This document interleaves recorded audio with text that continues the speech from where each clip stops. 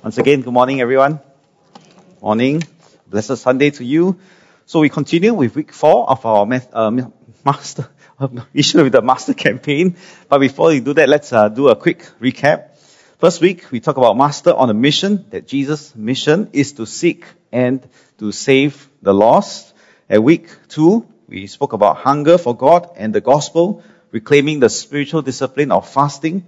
Fasting not so much for our own breakthroughs, even though that's completely valid, but really fasting for the sake of the salvation of the lost, for the sake of submission to discipline our bodies and minds, and for seeking God. And then last week, Pastor Lee talked about union with Christ. He used the marriage analogy to highlight that we are wedded to Christ, and that means complete and total allegiance to Him alone. And then He promises, God, on His part, never to leave us, but we must also pledge our lives fully to Him. And that our work for Christ must not be separated or divorced from our ongoing, abiding relationship with Him. It's Christ's love in us and our love for Him that will translate to our love for others. And so with that, we come to today's lesson. We explore further what God's desire and plan of salvation entails. And so the scripture reading for this morning is taken from Matthew chapter 9, verses 35 to 38.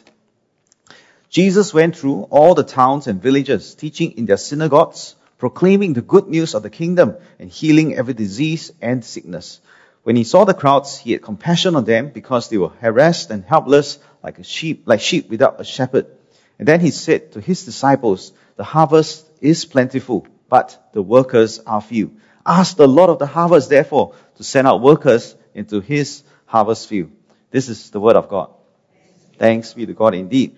So Pastor Lee preached from this passage briefly last week, emphasizing the part of Jesus' compassion for the lost, and then he spoke briefly on the threefold ministry of teaching, preaching, and healing. So today I want to approach this same passage, but from a slightly different angle.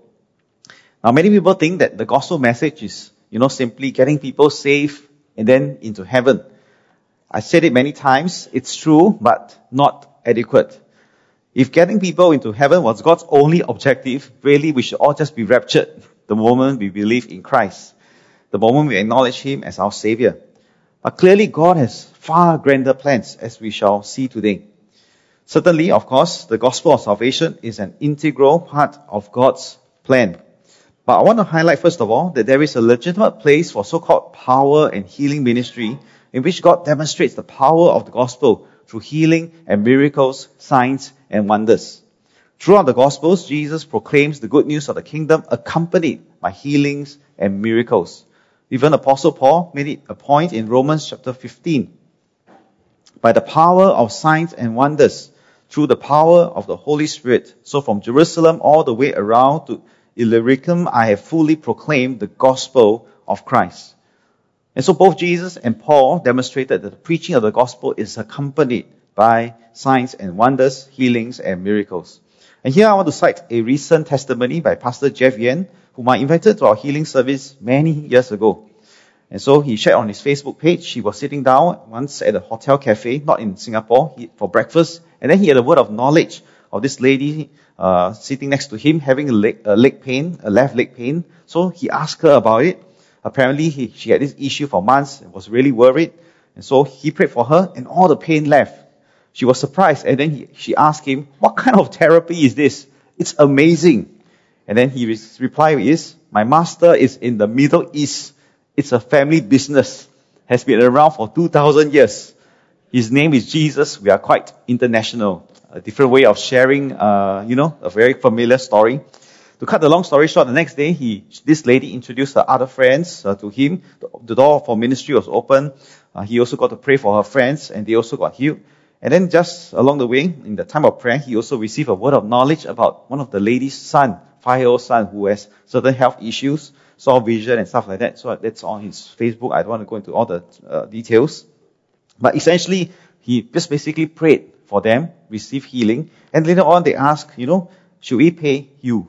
And he said, no need. It's all free. And they were surprised. He expected nothing in return. Later in his own Facebook post, he says sometimes people ask him if the people he ministered to, they get saved. And his response was this: after years of evangelizing in crusades and healing meetings, he recognizes that not all who prayed the sinner's prayer are genuine. Some are just paying lip service.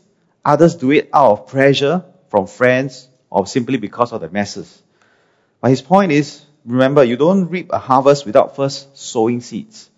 If nothing happens, at least for the day, he acknowledges that he made 3 new friends who will now be interested to come to Singapore to see what he does. But more importantly, to remember that from that day onwards, there is a God who loves them and heals them.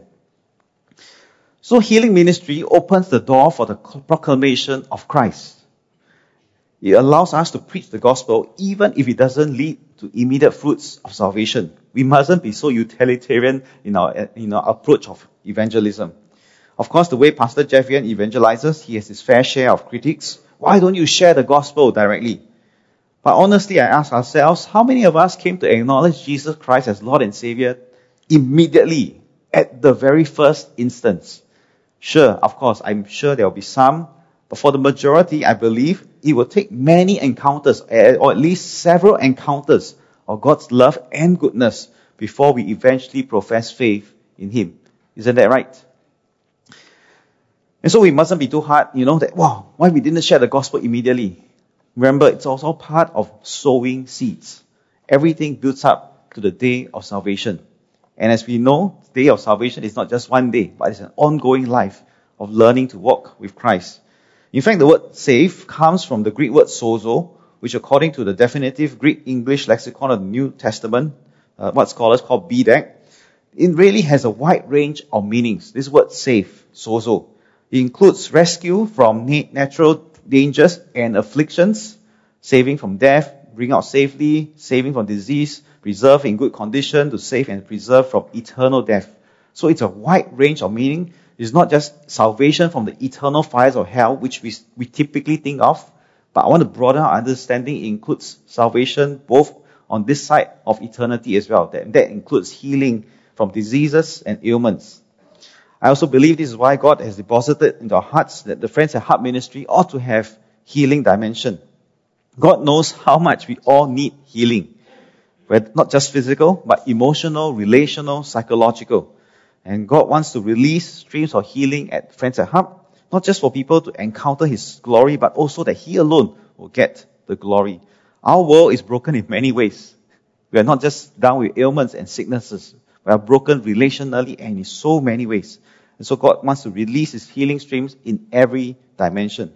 And so I pray as a church, we will declare the gospel of salvation in word, yes, but also in power. And later on, in deed, with words of compassion, but also with acts of compassion, but also with acts of God's power. That is the holistic gospel, a more holistic message of the gospel we should proclaim. So this Easter bun distribution, we will be inviting people to church. We'll be giving out flyers, invite them to church as well as to Ang Mo Kio Hub to encounter God for themselves. Along the way, however, if the opportunity presents itself, we're not doing direct strict E, but if the opportunity presents itself, I pray God will give us faith, stir up faith in us and compassion in us to dare to pray for those in need.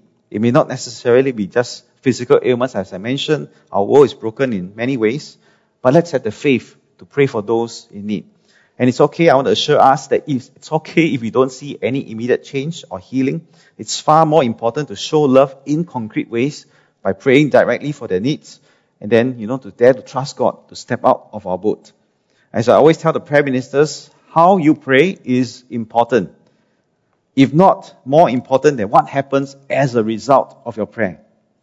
Our postures when we pray should always be one of love and humility when we pray for someone else. And I always tell this to them, it's okay if people walk away not healed.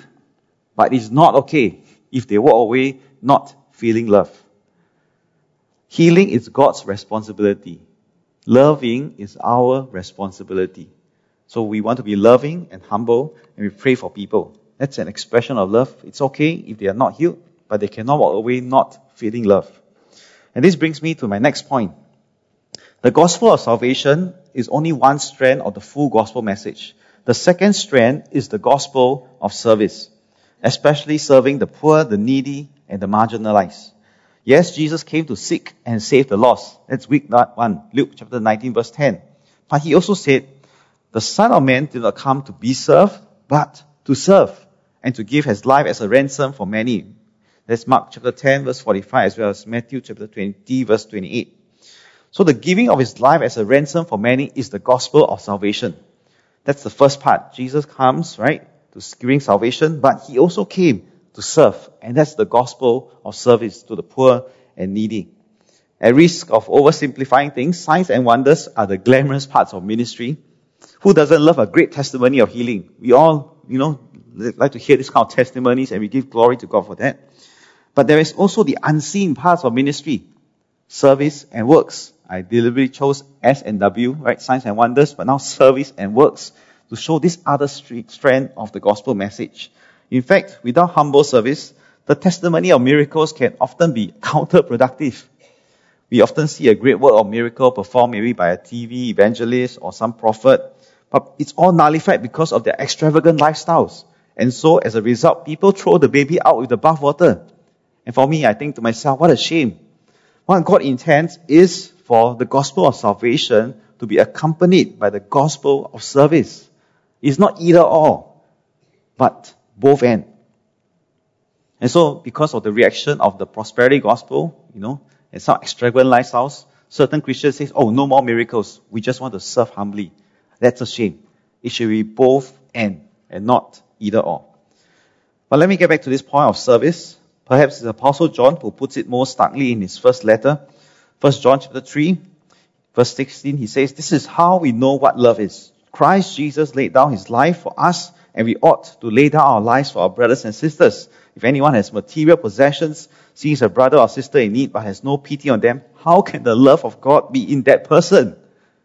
Dear children, let us not love with words or speech, but with actions and in truth. In other words, don't be NATO. No action, talk only. Let's put into action, practical action that we truly love.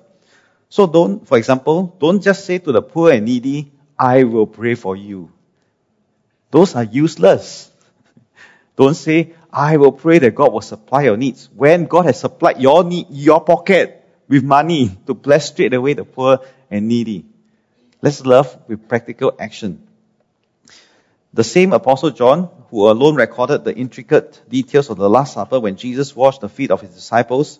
This is the same Apostle John who wrote the 1 John chapter 3 letter. But now I refer to John chapter 13. When Jesus had finished washing their feet, he put on his clothes, returned to his place. Do you understand what I've done for you? He asked them. You call me teacher and Lord, and rightly so, for this is what I am. Now that I, your teacher and Lord, have washed your feet, you also should wash one another's feet. I've set you example that you should do as I've done for you. Very truly, I tell you, no servant is greater than his master, nor is a messenger greater than the one who sent him. Now that you know these things, you will be blessed if you do them. It's a very familiar passage.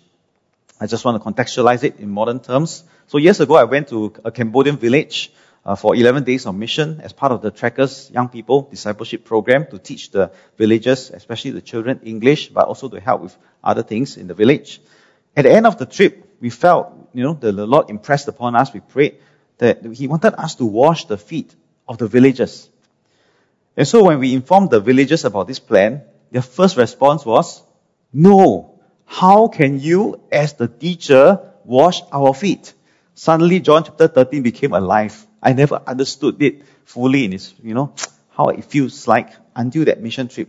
They simply, they felt that it was not right, simply not right for teachers who are of superior status in their cultural worldview to wash their lowly and dirty feet. But we insisted. This is what God told us to do, and we insisted and we washed their feet as a practical demonstration of the humility of Christ. Even if there is no immediate salvation, I'm sure they're left with the question, who is this God that they are preaching? Why do they do this? Who is this God? Singapore, we acknowledge, is no longer a developing nation, but this attitude of service should be embodied by every Christian wherever we go. In a world enamored by glory and fame, driven by protecting self-interest, the way we humbly serve is a powerful testimony for the gospel of Jesus Christ. And so, those are the first two strands of the gospel of salvation, which we are so familiar with, but now I introduce the gospel of service. But there is one more strand, which then forms more fully the full gospel message, the gospel of transformation. The gospel of transformation.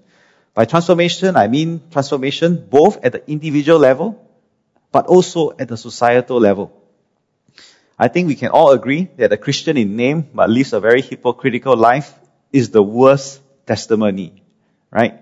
Nobody will ever want to believe in someone who lives a double life, in the God of this person who lives a double life. Conversely, we have also seen many testimonies of how a transformed life brings so much glory to God. So I don't think I need to elaborate on this, that we all need to push on towards Christian perfection for individual transformation. What I want to highlight today and emphasize today is how much God also desires for the transformation of cultures and societies. And that's why God did not rapture us immediately after we came to know Him, because He has a far grander plan for our world, our society, our cultures. We are familiar with Great Commission in Matthew chapter 28. Jesus came to them and said, "All authority in heaven and on earth has been given to me. Therefore, go and make disciples of all nations, baptizing them in the name of the Father, the Son, and the Holy Spirit, and teaching them to obey everything I've commanded you. And surely I am with you always to the very end of the age." Now, the word nations in the Greek is actually ethnos, from which we get the word ethnicity, which means different people groups.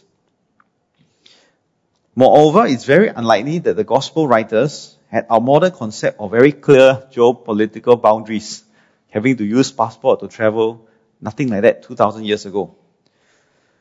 Do you know that Singapore today, I just attended the Antioch 21 missions gathering of 200 pastors and missionaries. Singapore today has 26 unreached people group in our nation. 26 unreached people groups in our small, tiny island.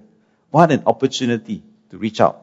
I've also heard of testimonies of, people who discipled their foreign domestic workers at home, brought them to the Lord, even sent them to Bible school, and then eventually when they finished their time of service, send them back home so they became pastors to their own villages and communities. The opportunities to reach the migrant workers are endless because they are no longer overseas. They are now in our doorstep. And so we make disciples of all people groups. We have the opportunity today. In case you don't know, we do have international friendship groups in our church as well. We see how the Lord will continue to grow this ministry. And we trust that God will help us make disciples of all nations, all peoples. Secondly, and I want to highlight, we are to make disciples of all nations and not make disciples in all nations. The preposition, the two-letter preposition is important. Make disciples of all nations, not make disciples in all nations. It's important that we still have one-to-one discipleship, right? To make disciples one-to-one. I think that is still a wonderful platform. But the scripture text today tells us that we need to broaden our focus to look at how we can shape an entire community beyond just at an individual level, but at a cultural, social level, to disciple them in God's truth and ways. The two Old Testament people who arguably made the greatest transformation of entire communities and cities, I just give two, King Josiah and the prophet Jonah. Jonah, as many of us know, through his preaching, turned the entire wicked city of Nineveh around. They repented of evil and they turned Godward. What a great transformation. Entire city coming to know the Lord, turning Godward. As for King Josiah, he was the grandson of King Manasseh, the king of Judah. He ascended the throne at the very young age of 8 years old after the assassination of his father. Now, if you don't know, Manasseh was one of the worst kings in Israel's history, in Judah's history. He led the entire nation astray in idolatry, abominable wickedness. One of the worst ever. But even though he was young, King Josiah, he turned the entire nation around, turned them Godward. Besides many social reforms, he purged the temple of all the foreign cults. He rededicated whole worship of God, Yahweh alone. And so these are just two people who transform an entire community, an entire nation. Even in our modern world, there was a political scientist by the name of Robert Woodbury. He wrote a paper while he was still with NUS at the time, 2012 paper. He has marshaled impressive documentation showing how conversionary Protestant Christians, also called missionaries, right? In particular, they have been responsible for remarkable societal changes. And here he says, Here are some of them: the development and spread of religious liberty, mass education, mass printing, volunteer organizations. Most major colonial reforms including abolishing slavery, widow burning, foot binding, remember? Female circumcision, marriage of prepubescent girls, so and so forth. And the codification of legal protection for non-whites in the 19th and early 20th century. And he says, wherever these Protestant missionaries would go, the following phenomena would invariably accompany them: literacy and education. Normally through the promoting of reading of God's Word, the Bible. Mass printing and print technology in order to spread God's Word. And democracy and civil society, the result of educating all rather than just merely social elites. Another scholar, this time an atheist by the name of Jürgen Habermas, perhaps Europe's most prominent philosopher. Even though he's an atheist, he too acknowledges the inescapable and profound debt that the modern world has to the biblical worldview. This is what he writes as an atheist, alright? Christianity has functioned for the normative self-understanding of modernity as more than just a precursor or a catalyst. Egalitarian universalism, from which sprang the ideas of freedom and social solidarity, of an autonomous conduct of life and emancipation, the individual morality of conscience, human rights and democracy, is the direct heir to the Judaic ethic of justice and the Christian ethic of love. To this day, there is no alternative to it. Many cheap words. If you don't understand, the point is both the Christians as well as the non-Christians testify of the impact of Christians on society. That's the point that I'm making. We are called to be salt and light of the world. Singapore is one of those countries who are great beneficiaries of the early missionaries and the biblical worldview that they brought along with them. 200 years ago, who would have thought that a small, tiny island would one day be where we are today, punching far above our weight in the global scene? If not for the early missionaries establishing schools, providing education to aimless, hopeless children roaming the streets, educating both boys and girls, in a very far-thinking, move, we would never have progressed to 150 years later to the rise of independent Singapore. Of course, great credit must be given to our founding Prime Minister, Mr. Lee Kuan Yew, his team, and certainly our pioneer generation, and even Merdeka generation. Today, I believe our government is far ahead of us in fulfilling so-called the Billy Graham prophecy that Singapore is the Antioch of Asia. Many times we only think of it as from a Christian point of view. But I believe our government, through our foreign policy, is living out this prophecy in ways better than the church. And I think the church should catch up. Our government has sent many Singaporeans and Singaporean businesses all over Asia and beyond. Our small, tiny nation is impacting our world in huge ways. Do we see what God is doing through us? Can we carry on the legacy of the forefathers that they have left to us? I believe we can. And right now we have an opportunity. Because of our remarkable nation-building journey, Singapore is best poised to bless Timor-Leste, who is at the start of the nation-building journey. And that's why I shared with us, I'm so proud to say that Methodist Mission Society set up St. Paul Methodist School, seeking to educate 600 Timorese so that they too can impact their own nation and lift their country up from poverty. We have been blessed, and now we want to be a blessing to an entire nation. And here I want to give a special challenge, especially to our seniors, the pioneer generation and Merdeka generation. Many times you all say to us as pastors, I feel very useless, worthless, useless. I want to say it's not true. I want to challenge you with a different paradigm. You all went through the early stages of early nation building, which I never went through. You have the experience, education, and the training to go to a young nation and be a blessing. They are in great need, starting from basic nutritional needs. Many Timorese children are so malnourished, they can't even concentrate in class. You think of the days you drank your milk powder. It's not milk powder, it's condensed milk with water. I didn't have to do that, right? I'm blessed. The Timorese children are doing exactly what you lived through. Especially those who post-war. The poverty. You identify with them. They don't have the infrastructure that we have in Singapore. All you retired nurses, educators, engineers, you have an opportunity to impart skills to this whole group, young nation. You can make a huge blessing in another nation. Maybe not in Singapore, you say, Singapore don't need us. Maybe true, but not for Timor-Leste. You have an opportunity to make a difference there. And maybe some of us think to ourselves, I'm not sure I can do very much. I was not even educated. All I did was to look after my family. And let me now tell you how important that is. In so many developing countries where there are absent parents, fathers and mothers both are missing, the church in Singapore is far better place. We are not perfect, of course. We are far better place to bring up an entire nation or a community of young people. Cambodia, for example, more than 50% are young. They don't have parents because, of course, you know their history. We can be parents to them. So you think to yourself, I got no education, I was just a parent. Good. We need godparents to go out there to love unconditionally, to live out to them God's ways, God's truth. Even if you cannot educate them mentally, that's fine. You touch their hearts. Our God is a father to the fatherless. We who have been fathered by God, we brought up our children in a secure, loving environment. Even if you have no education, no skill, except the heart of a parent, you can be a godparent to transform lives. The opportunities are endless. But these are the three strands of the gospel.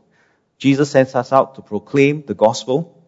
The full gospel has three interwoven strands: the gospel of salvation, the gospel of service to the poor and needy, and the gospel of transformation. The gospel is at three levels too.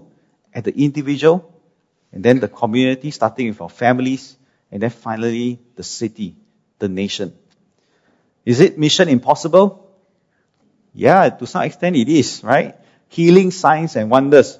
How? We don't have that kind of power. Service and hard work, it goes against our nature. Why must I work very hard and be humble and serve? How can I transform society and culture and nation? That's a humongous, perhaps impossible task. And that's why we need to abide in Christ. The lesson from week 3. Without Christ, we can never bear fruit. But with Christ, we carry the power of the resurrected Christ and the Holy Spirit.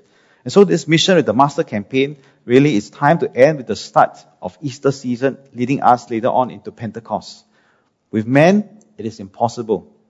But with God, nothing is impossible. All things are possible. Let's return to Matthew chapter 9 before I close. Jesus went through all the towns and villages, teaching in the synagogues, proclaiming the good news of the kingdom, healing every disease and sickness. When he saw the crowds, he had compassion on them because they were harassed and helpless like sheep without a shepherd. And then he said to the disciples, the harvest is plentiful, but the workers are few. Ask the Lord of the harvest, therefore, to send out workers into his harvest field. The harvest is plentiful, both in our country, outside our country. The harvest is plentiful, but the workers are few. Sounds like mission impossible, right? But here's the thing. The original scriptures did not have chapters and verses. Matthew chapter 9 flows actually to Matthew chapter 10. Immediately after the disciples were told to pray for the harvest, they were sent out by Jesus. That's the amazing part. In other words, they became the answer to their own prayer. They prayed, Lord, send the laborers. The very next scene, they became the laborers. A seemingly impossible mission turns possible through prayer. And for the disciples, they have seen their master in action. They saw how Jesus taught, healed, had compassion, how he served, and he prayed. So the practical step for all of us is, as even as we discern longer-term plans that the Lord may give to us, assignments, the short-term plan is come 1st of April. When we distribute the buns, I pray that God will open our eyes to see that truly the harvest is plentiful. May God stir our hearts with compassion, convict us that the workers are few, and we will not just do it once off, but we pray that the Lord will send us out into his harvest field consistently. Come, let us pray.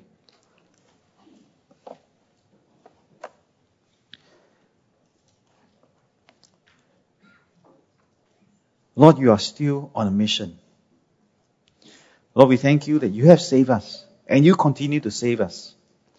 But Lord, your intention is not for us to keep this good news to ourselves, but Lord, you desire to send us out. We pray, Lord, you will raise up and send laborers into the harvest field. Open our eyes to see that the harvest is ripe and plentiful. Send us out by the power of your Holy Spirit to proclaim the three-strand gospel, the gospel of salvation through signs and wonders, the gospel of service to the poor, marginalized and needy, and the gospel of transformation, that power to transform life, individual lives, and the community. Help us, Lord. In Jesus' name we pray. Amen.